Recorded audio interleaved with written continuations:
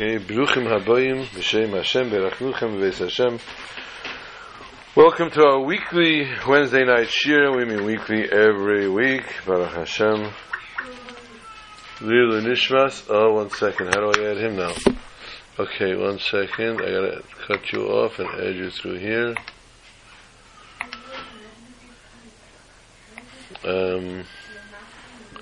1 second. I hope he gets the hint. I have to pick him up from here.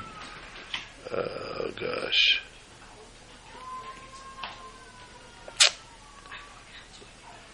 There we are. Who is running? I hope it's him. Okay. Thank you for the happy birthday wishes. The shir is the Nishmas Nachum Yaakov ben Tzvi Hirsch and Bat Sheva Chana Bas B'Chaim Tevim Meruchim Shalom Bavrom Shiachya. Wow. What a Shabbos coming.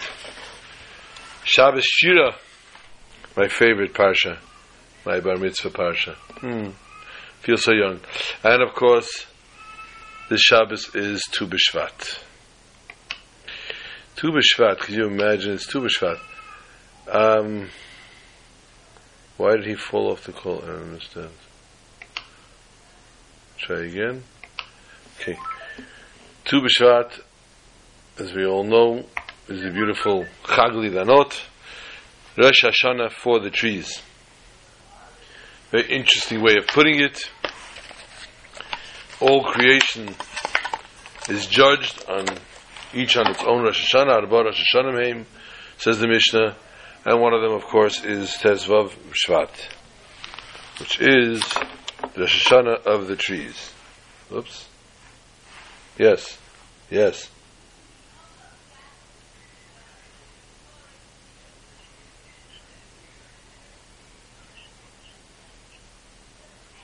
Who?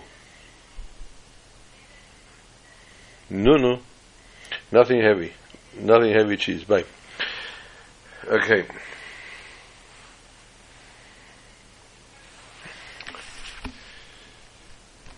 Tu B'Shvat Chag Lidanot. There are those that have a custom, of course, the Sephardic basically have a custom to make a Seder of Paris, to eat 15 different fruits. Ashreichem. Ashreichem. There's only 7 fruits that Israel is known for, but there are, of course, a very vast array of fruits that can be gotten. And it's a beautiful thing to make a little Tu B'Shvat Seder. Fortunately, it's Leil Shabbos and it's Shabbos day, and therefore it would have to be done in Suda Shabbos. Needless to say, if you're going to do it within the Suda, then one would not make any brachas on it, but if you're making it for dessert, one would make a Be'er Priya Eitz as the end of the meal, as being a dessert. Tezvav B'Chedesh in general, the 15th day of the month, is the day that's Kaim Siyara B'Shnemusa. Hopefully everybody got in their Kiddush Levana this week, this month. If you didn't do Kiddush Levana, you have till tonight, tomorrow night actually. If you can, maybe tomorrow night it'll be cleared up. Here in New York, they're expecting a major snowstorm. The schools, the public schools have been closed. In turn, closing down my yeshiva because I have to rely on the city's busing. The other yeshivas will be open here locally, but they're not giving any transportation.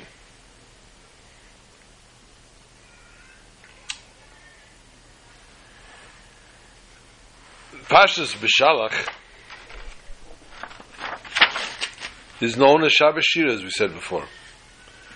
Shabbos Shira, of course, being making reference to the Shira in which Moshe and the Jews sing to Hashem, thanking Hashem for the miracles which they have experienced.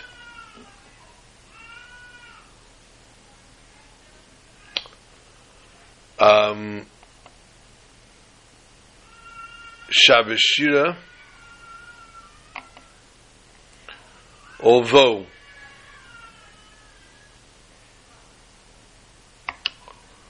although we do celebrate the miracle, but in this parsha there are many, many other different things. First of all, namely, Parshas Hamon. Yesterday, many, many people read Parshas Hamon,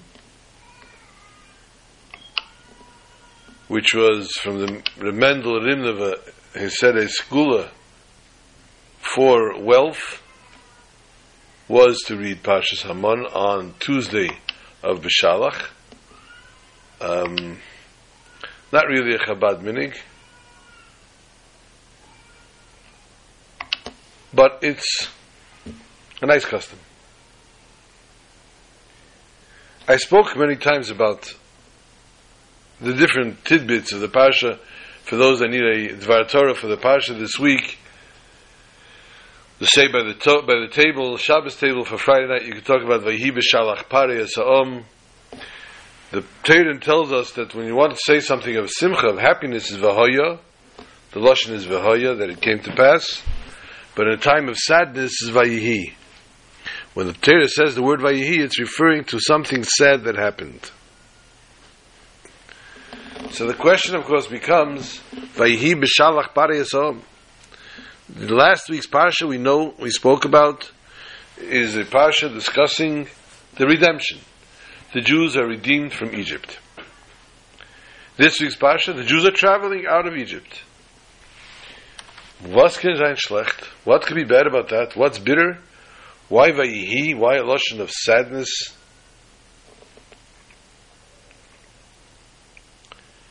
First of all, the simplest answer is Vayihi, what happened? B'shalach parei ha'om. The Jewish nation left Egypt, yes they did, but not on their own reconnaissance. Not because they wanted to leave, but because Paroi evicted them.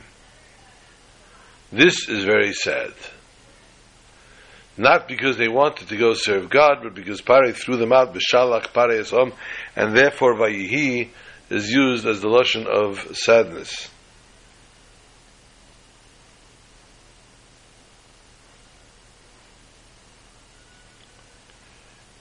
Fact being,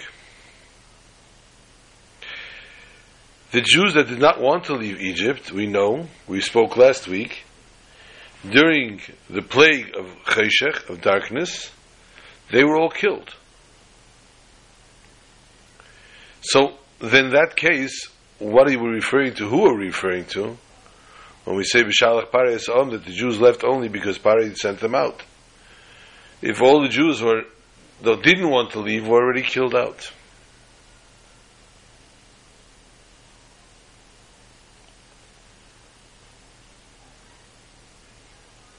Elamai, we will discuss another term. And that is the fact that the Jews come to the Yam Suf and they see the Egyptians are pouncing upon them, and they call out to God. They cry out to God. Moshe himself is davening. Moshe himself is standing and davening to Hashem. What does Hashem tell him? Hashem tells him something very interesting. Vayitzaku b'nei Yisrael Hashem, because they saw the Egyptians were about to attack. They did know, though, that God promised He's going to take them into the Holy Land. If God promised to take them to the Holy Land, then He will do so. Why now scream and cry about the Egyptians? And Rashi says, they cried out, they seized the craft of their ancestors. Avraham, Yitzchak, and Yaakov, our forefathers, were always crying out to God. It was their everyday life. They prayed regularly. Not only when there was a problem, when there was a crisis, they were always davening. So therefore Rashi refers to davening, to praying, the forefathers' craft. This is what they always did. They were always constantly praying.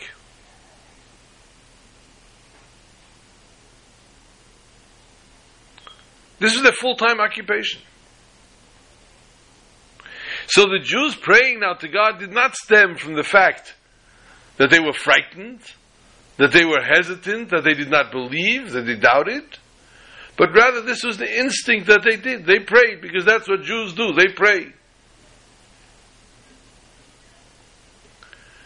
And the same is true for every Jew in every generation. Since we're all descendants of Avraham, Yitzchak, and Yaakov, our service of God through prayer, and of course through Torah study, mitzvah observance, should not have a limit to it. It does not have a specific requirement. We need to emulate, we need to seize the craft of our forefathers. We need to engross ourselves in these activities, constantly, instinctively, because this is who we are, and this is what we do. And if you go to speak to other Jews, to bring them closer to Yiddishkeit, we need to recognize that prayer, their Torah study, their mitzvah observance. They too are children of Avraham, Yitzchak, and Yaakov. So no matter how far removed, chas v'shalom, they are from Jewish practice, sometimes Jews seem to be, we need to approach him with a conviction that Yiddishkeit is his craft. This is your business. This is what it's all about. This is your daily life. And therefore it should not be a foreign thing to you, but rather it is part of your daily life. But Moshe, the Hebrew says to Moshe, Vayema Hashem Moshe, Ma titzak elai, in chapter 14, verse 15, Perek Yudalet Pasuk Tezvov. Ma titzak elai, daber el b'nei Yisrael v'yisol. What are you screaming to me? Tell the Yidden to go, travel. The Yidden was surrounded. They had the desert in front, the right side, and the desert on the left. They had the Yam Suf in front of them, flowing with rapid water, and the Egyptians behind them. All God wanted from Moshe is put out your hand over the sea and let the sea split.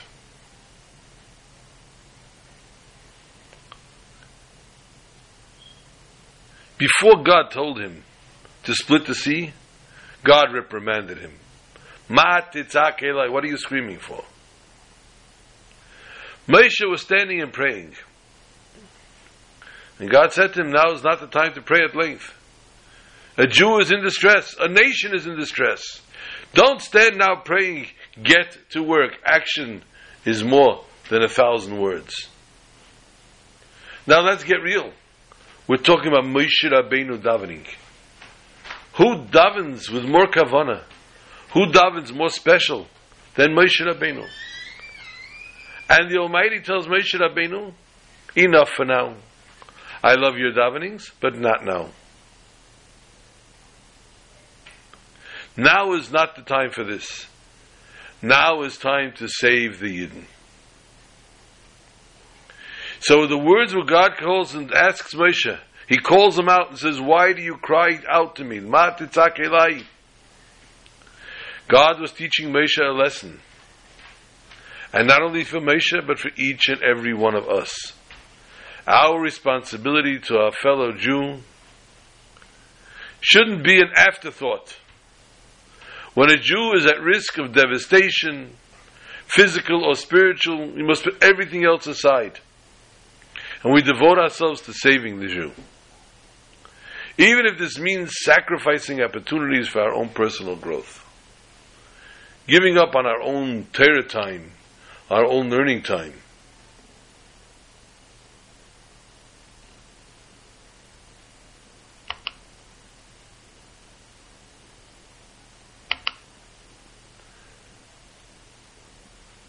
We see though that the Jews go into the dry land. But a very interesting way the pasuk says it.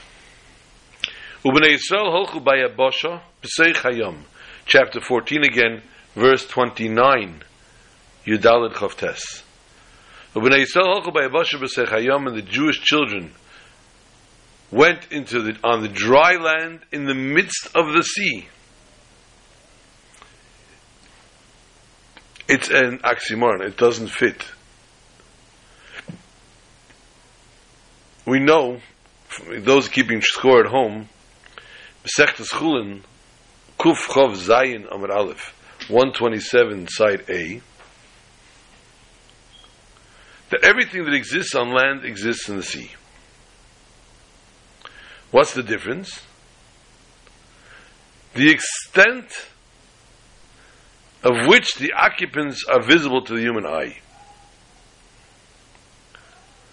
The living creatures in the sea are obviously not like their counterparts on dry land. They're mostly out of sight. And Chassidus therefore interprets, what's Kriyas Yamsuf? What is the splitting of the Red Sea, the Reed Sea? When sea was transferred into dry land,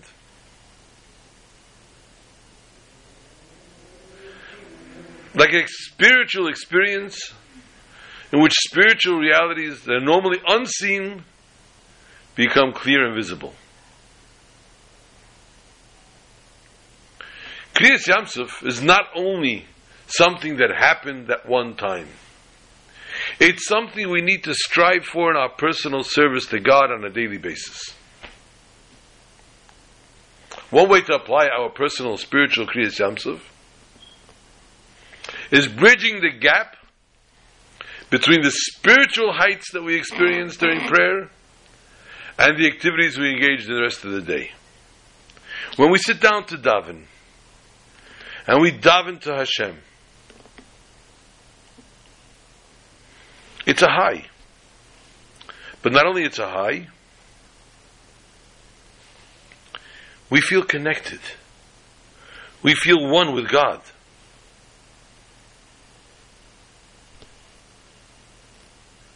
When we finish davening, and we remove our talis and our tefillin, and we're no longer in that state of euphoria, of holiness, of connection, we tend to drift.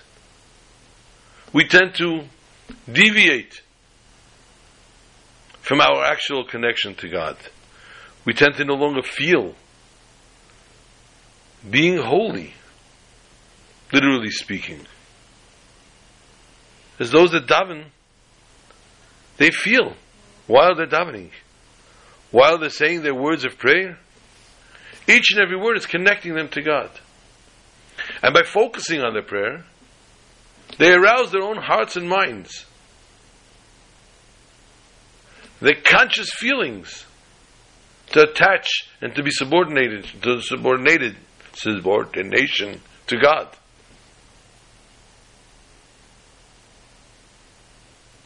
And when a person prays automatically 3 times a day, it impacts on the conduct of the rest of the day. The intensity of our feelings during prayer,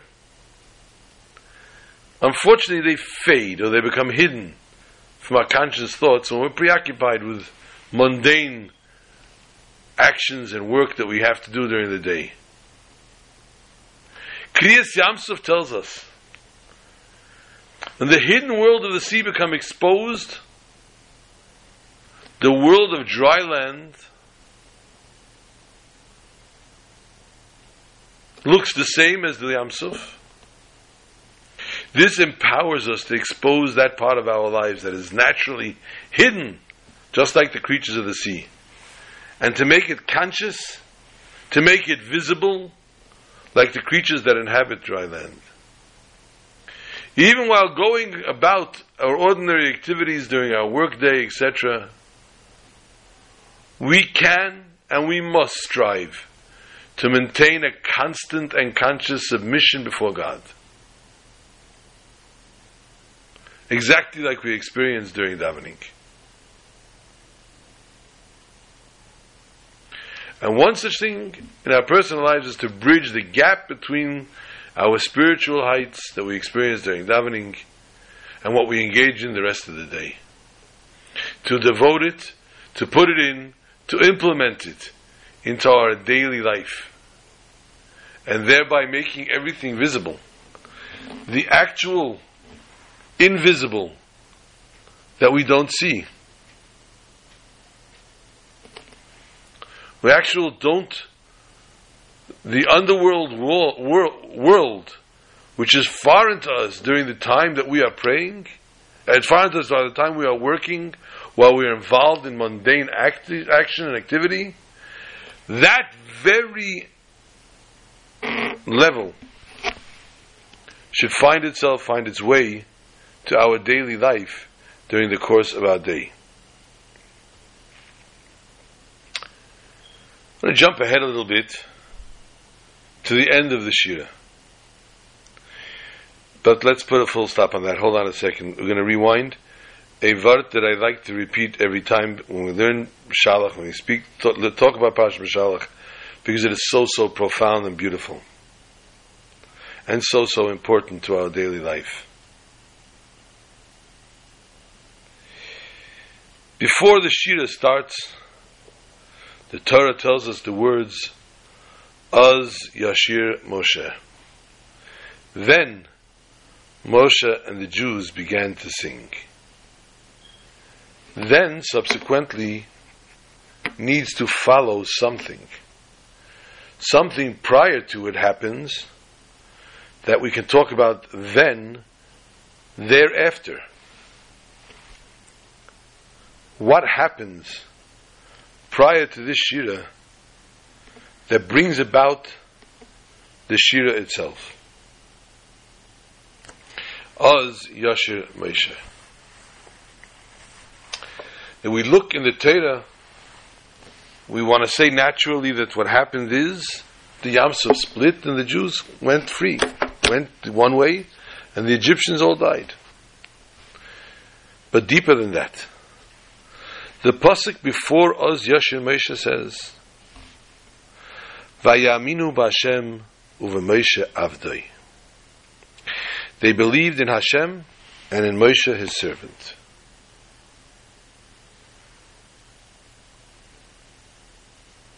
The last time, the conversation that we had, that Moshe spoke Lashon Hara about the Jews, was Heim lo yaminu bi. They will not believe in me.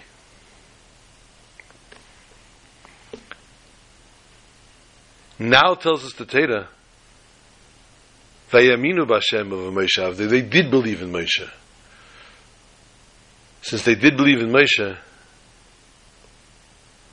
therefore now Moshe saw that he was actually wrong when he said Heim lo yaminu bi, and therefore Az Yashir Moshe, then Moshe had a time to sing. I have a little issue here. One of my grandchildren, please hold on the line 1 second. I'll be back in a minute.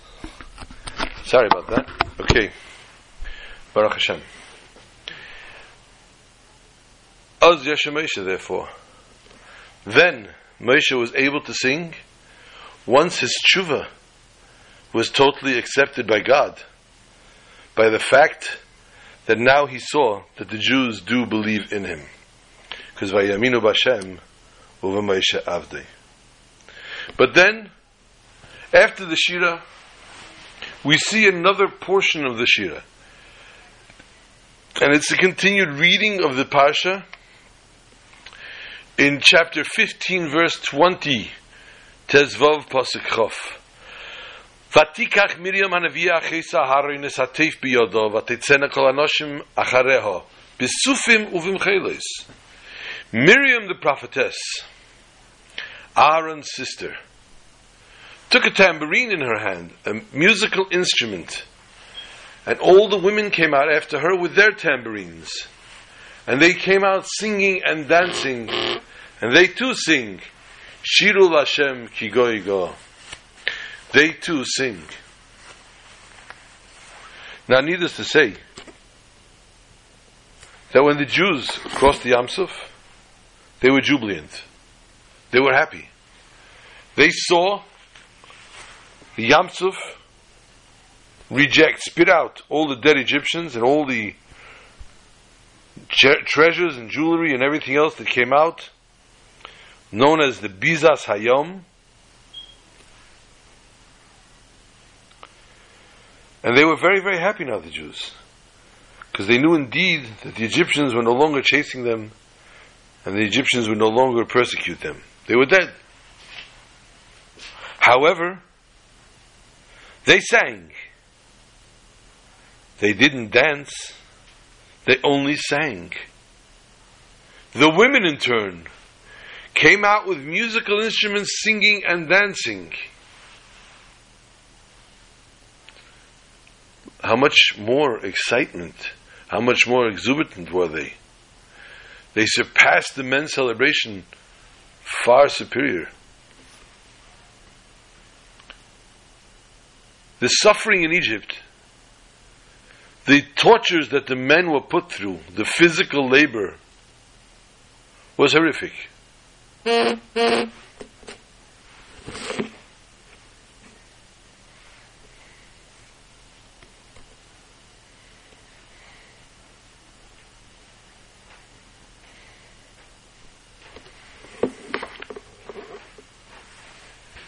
This was something that's indescribable.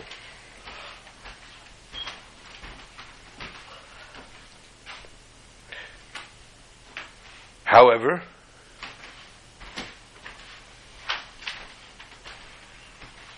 the women, the Jewish mothers, they suffered something far worse than what the men suffered.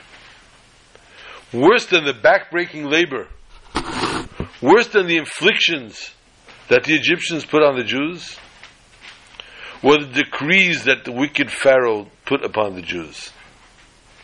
And that was mostly and mainly with the children.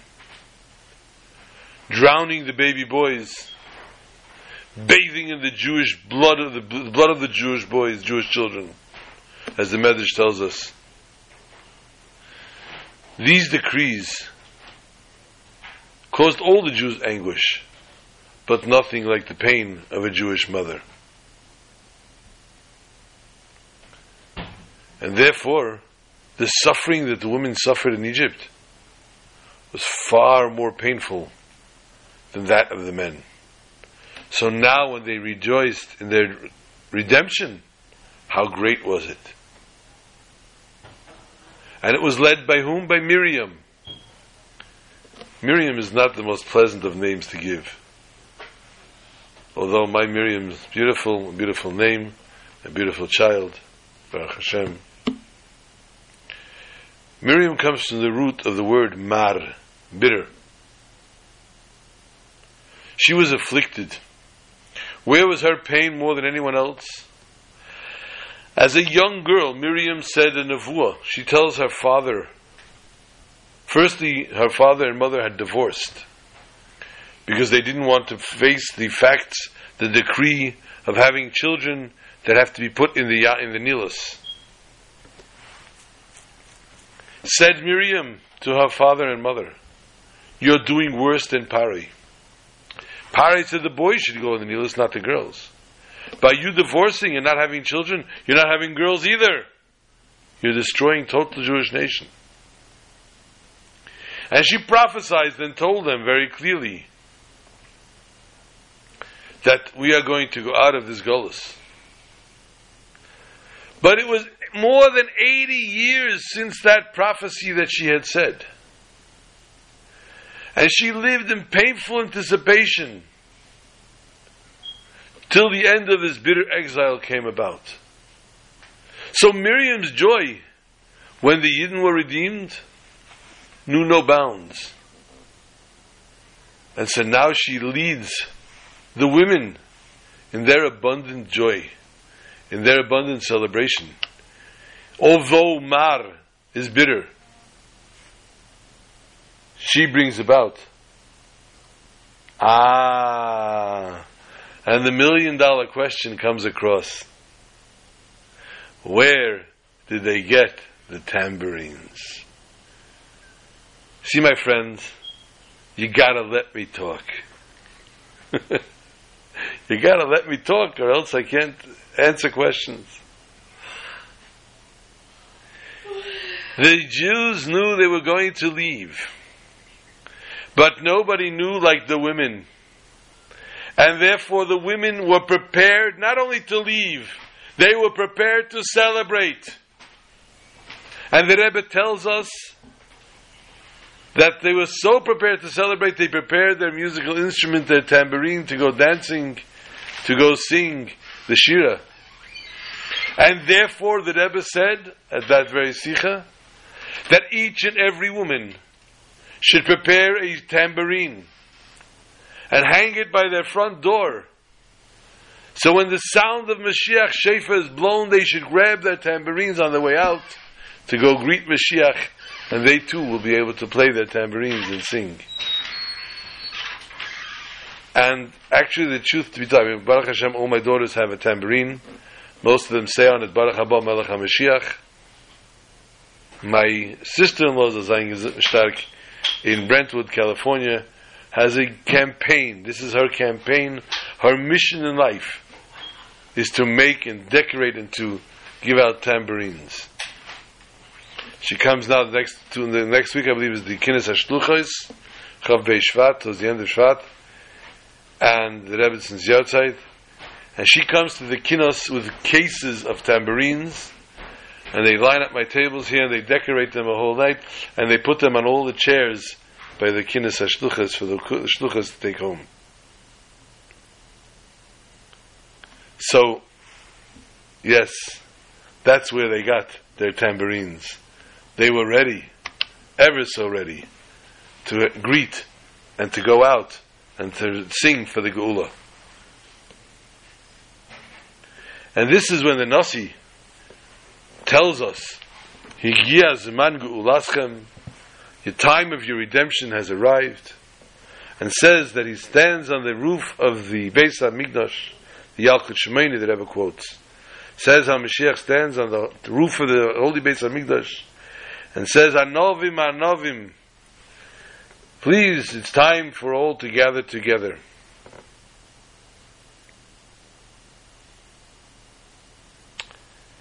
There was a nice Yid, we'll call him Rav Yaakov, for the story Al Kapanim. Rav Yaakov was a Yid, a Talmud Chacham, not only a Talmud Chacham, a very wealthy Talmud Chacham. He was a learned man. He knew all of Torah, most of Shas, and really, really a lot of Zohar. And he heard, and he had learned and discovered, if you want to know the future, if you want the best messenger in the news, it's the birds. And the birds can give you the messages, and the birds can give you the future. And the birds will tell you what's going on all around the world.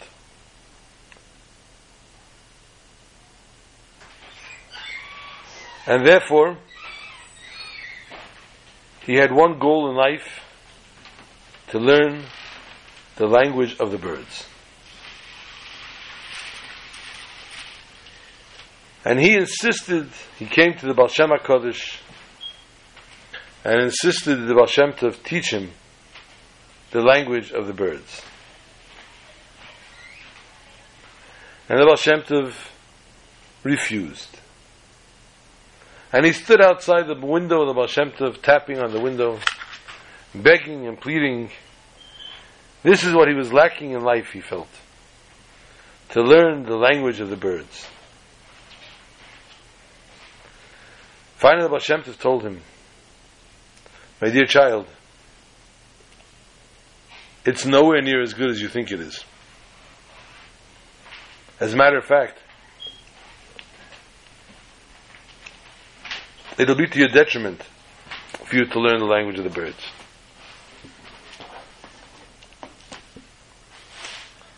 Rabbi Yaakov said, I don't know, I don't care.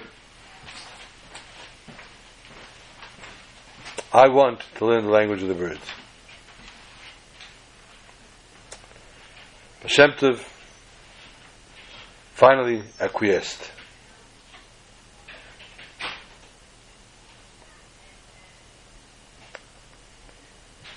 And he agreed to teach him.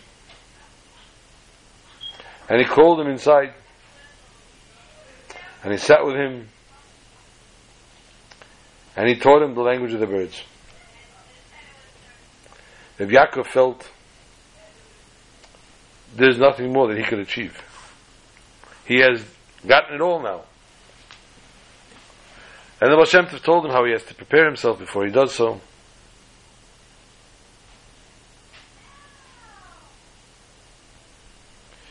And he comes out to the forest.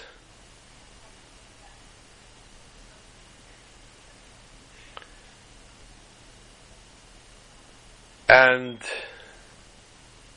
he sits to listen to the birds. And he sits to listen to the birds. And he hears news from overseas, from other countries. This is going on and this is going on. He realizes he knows that each chirp represents letters, and therefore is able to put together the words.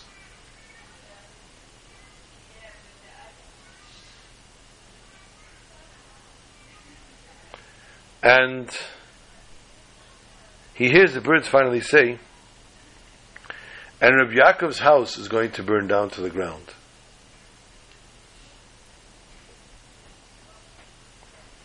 Now, that was scary.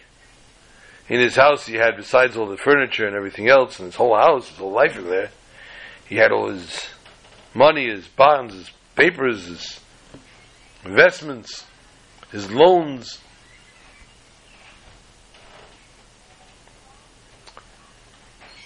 But now that he was savvy to this secret, he ran home and he told everybody to make sure there's no fires. Make sure no fires are lit. That's what you were saying. No fires are lit. That everything should be safe. And lo and behold, as they were going around from room to room, they found in one of the maid's rooms, she had taka a lit candle, and the candle fell to the floor. And as the carpet was about to start smoldering, they put it out, they extinguished it, and they saved the house. Ah! How smug, how happy, how secure was Reb Yaakov now.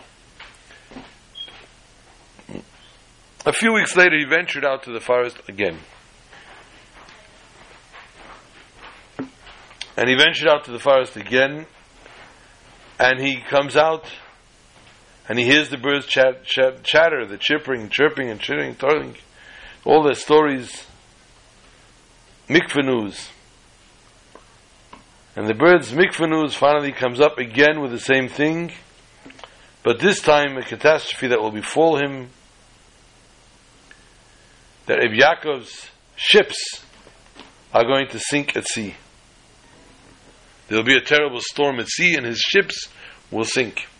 He had 3 ships laden with merchandise ready to go be delivered throughout the world. He runs to the docks and immediately gets hold of the captains and tells them, I don't care what it's going to cost to leave the ships here in the docks, you're not to set sail. Lo and behold, they didn't set sail, but everybody else that did ended up in a storm, and unfortunately all the ships that had gone out in the next few days were destroyed, except for Reb Yaakov's. And once again, he sat down to light his cigar, all smug and happy. And then a few weeks later go by, and he comes again to the forest to hear the birds chatter. And they're talking about this and about that one and this and yes, and that happening, this happening. And finally, he hears the most dreaded news. And next week, Reb Yaakov is going to die. He's petrified. Death? No more, no less? How do I stop that? And he ran around in circles like a dog chasing his tail. Until finally he realized he better run to Mezhebush. And he runs to Mezhebush and he comes to the Baal Shem HaKadosh and he gets inside And he starts to cry and to bemoan. And he tells the Baal Shem Tov everything that happened. He tells the Baal Shem Tov the conversations of the birds, his house he saved, his ships he saved. But now they said he himself is going to die. How do I save myself? Oi! The Baal Shem Tov says, Oi! As he sits there stroking his holy beard. He says, Mein teure Kind, my dear child. The halacha, the Torah tells us, is Ani chashav kemes. A pauper, a poor man is like a dead man. Boy, have I died many times. Anyway, a poor man is like a dead man. And you didn't hear that, it's fine. The IRS is going to report me now.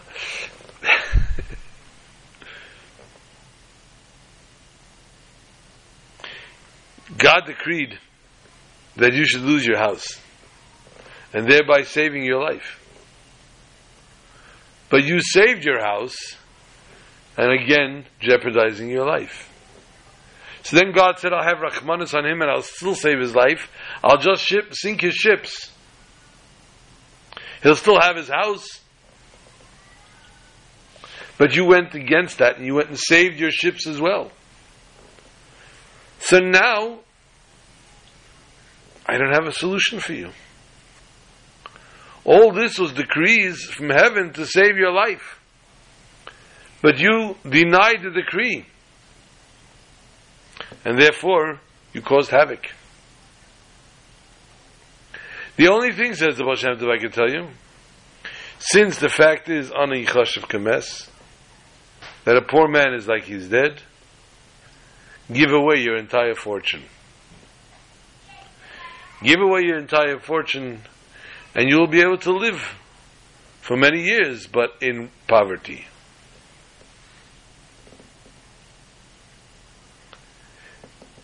The Baal Shem Tov knew and understood that the secret of the birds was not for this man. By learning the language of the birds, he caused himself tremendous detriment and almost death. Chman al-Islam.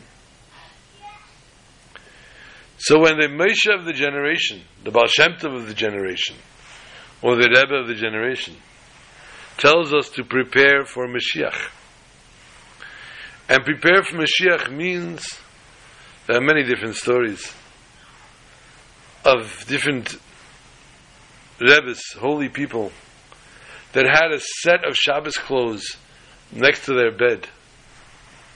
So when the shofar, they wake up in the middle of the night to the sound of the shofar, they should be able to put on their Shabbos clothes to go greet Mashiach. The story of the holy clock.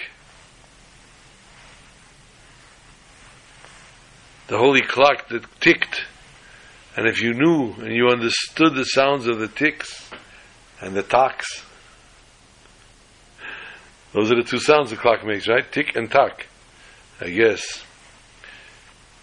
As long as it doesn't have a toe, if you understood the sounds of the ticks and the tocks, this holy clock, each time it clicked, said, we are coming a moment closer to Mashiach.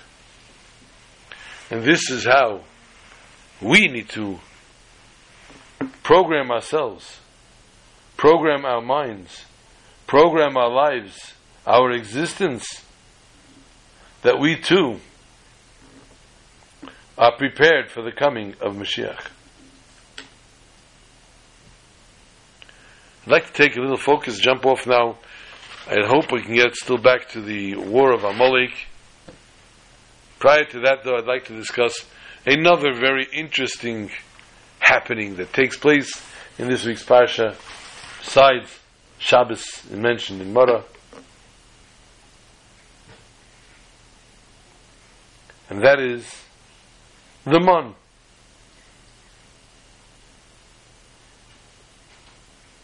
The people came out, they saw the man.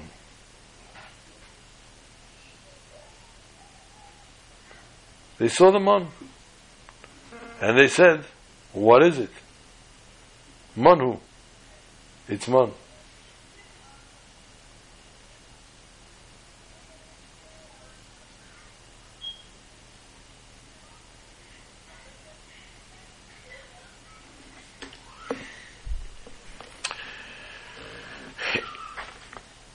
Amru Ish Alachiv. Torah tells us in this week's Parsha, chapter 16, verse 31, Vayikru Beis Yisrael as Shemei Mon. They saw this and they called it Mon. Why? Ki lo yadu mahu. They did not know what it was. So by saying Monhu, it wasn't a name, but rather lo yada mahu. It means we don't know what this is.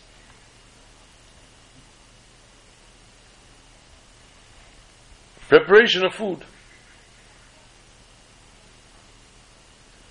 At the end of the Parsha, after telling everything about the mon coming down, and the way the people had to gather it, and the fact that Friday was double portions, then it says, Vayikru Beis Yisrael Shmei Mon. Again, it refers to it as Mon. I'm sorry, when I told you this pasuk on chapter 16, verse 31, that was the second time. The first time is in chapter 16, verse 15. Tezvav Tezayim, I think. Or Tezvav, or 15:15, where they called it man to begin with. So why now are they calling it a second time the name of man?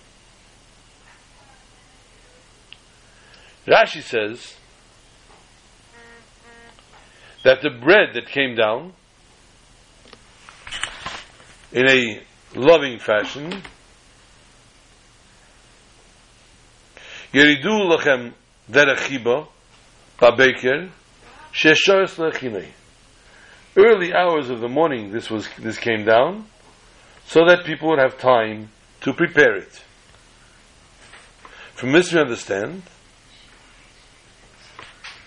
that aside from the fact they got mon, which was, as we know, lechem min hashamayim, bread from heaven, for some people it came without any problem, with no job. It was fully ready. You were able to make it, and you were able to take it and eat it. Those were the tzaddikim. Then there were those that found it very locally, like the tzaddikim did, but they needed to prepare it. And then there were those that needed to go further, and it was totally raw and had to be prepared. So this is the different stages which the man came to the Jews.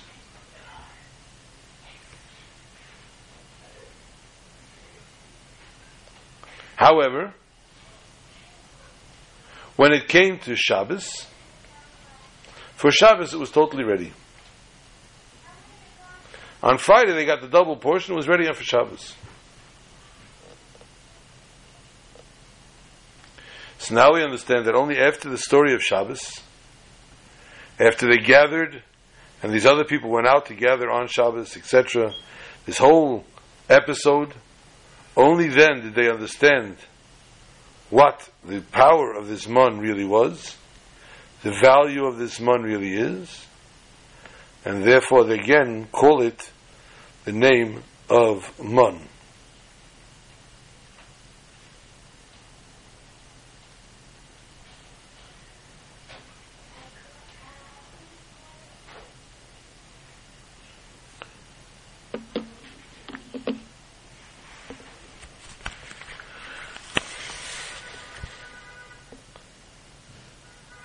Now, the question we're going to have here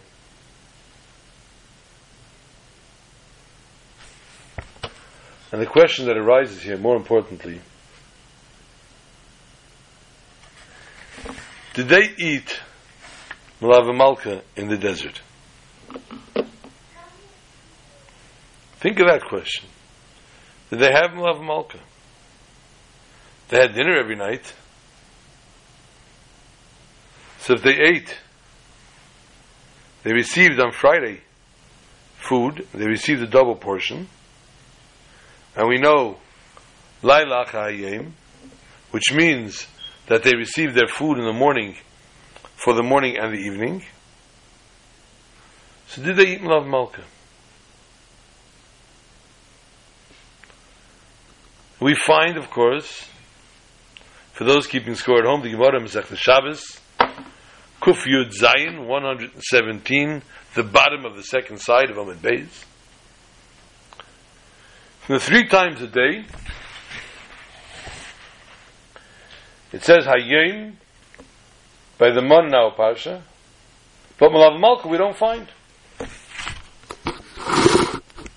But it also needs to come from the Mon.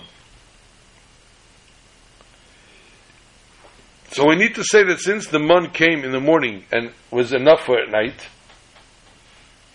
and we know the Eimer was prepared for 2 meals,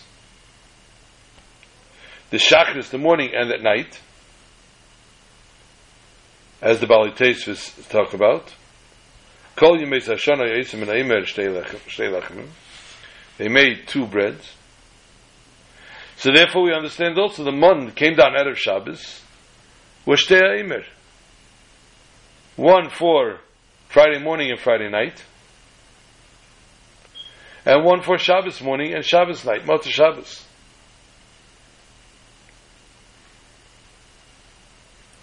Because let's call a spade a spade. 40 years in the desert they didn't have Malava Malka. So they had to have. So therefore we must say that this Mon teaches us that on Motzei Shabbos they had Malava Malka. So therefore we learn from the Mon that one needs to celebrate and eat every Motzei Shabbos Malava Malka. And it's a zecha to the Mon, it's a commemoration to the Mon. Just like we need to eat the Sudas on Shabbos to remember the Mon, to commemorate the Mon, we therefore need to do so also on Motzei Shabbos for Sudas David Malka Mashiach, known as the Malava Malka. After all, it comes as a tikkun of the sin of the Eitz Hadas. If you're keeping score at home, you're still back that Gemara on Masechta Shabbos and Kuf Yud Zayin Amud Beis 117, the bottom side 2, where it talks about that the source we learn from, that we just said, the Mon. He writes there, Eiver Echad Ba'adam. There's one part of the human body that never enjoys any food, except for the food that is eaten Motzei Shabbos. What part is that? The part is called the luz.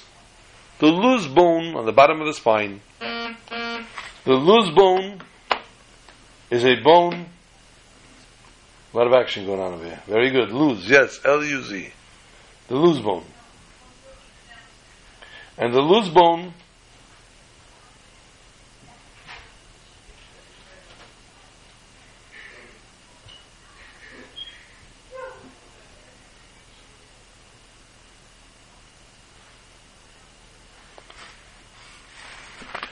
is the only bone that remains after a person is put in the ground and the decays and everything else. The only thing that remains after hundreds and hundreds of years is the luz. And it says that Tchias HaMesim will start with the luz. When did Misa, when the concept of death come about? By the Chet Eitz Hadas, the sin of the Eitz Hadas. Had Adam not partaken of this fruit, there would never be the concept of death in the world. When was this?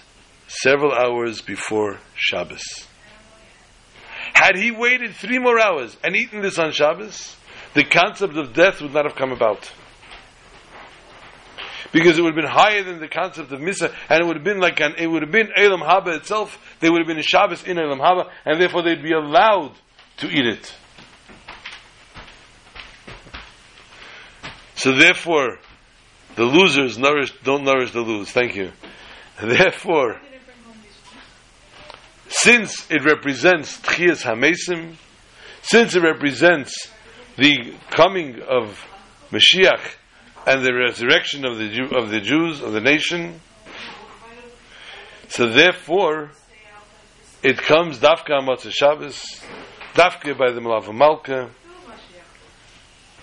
which is in the time of finishing of Shabbos, a time of, had he waited till this time to eat from the Eitz Hadas, there would be no death in the world, and therefore the thing that brings about life, that revitalizes life, is the luz, which is therefore nourished from the Malav Malka. So there's David Malka Mashiach. Hopefully this year, this week, Shabbos Shira and Tu B'Shvat will bring us all the merits that we need, the Kaima Siyara B'Shnemusa, and by Motzei Shabbos, when we wash for Sudas David Malka Mashiach, it will be in the big sukkah, in the sukkah Achas Yeshu Kulam. We'll all be sitting in one sukkah, and we're eating from the Sheraber and the Leviyoson, and Mashiach Tzidkenu at our head. Shabbat Shalom to all.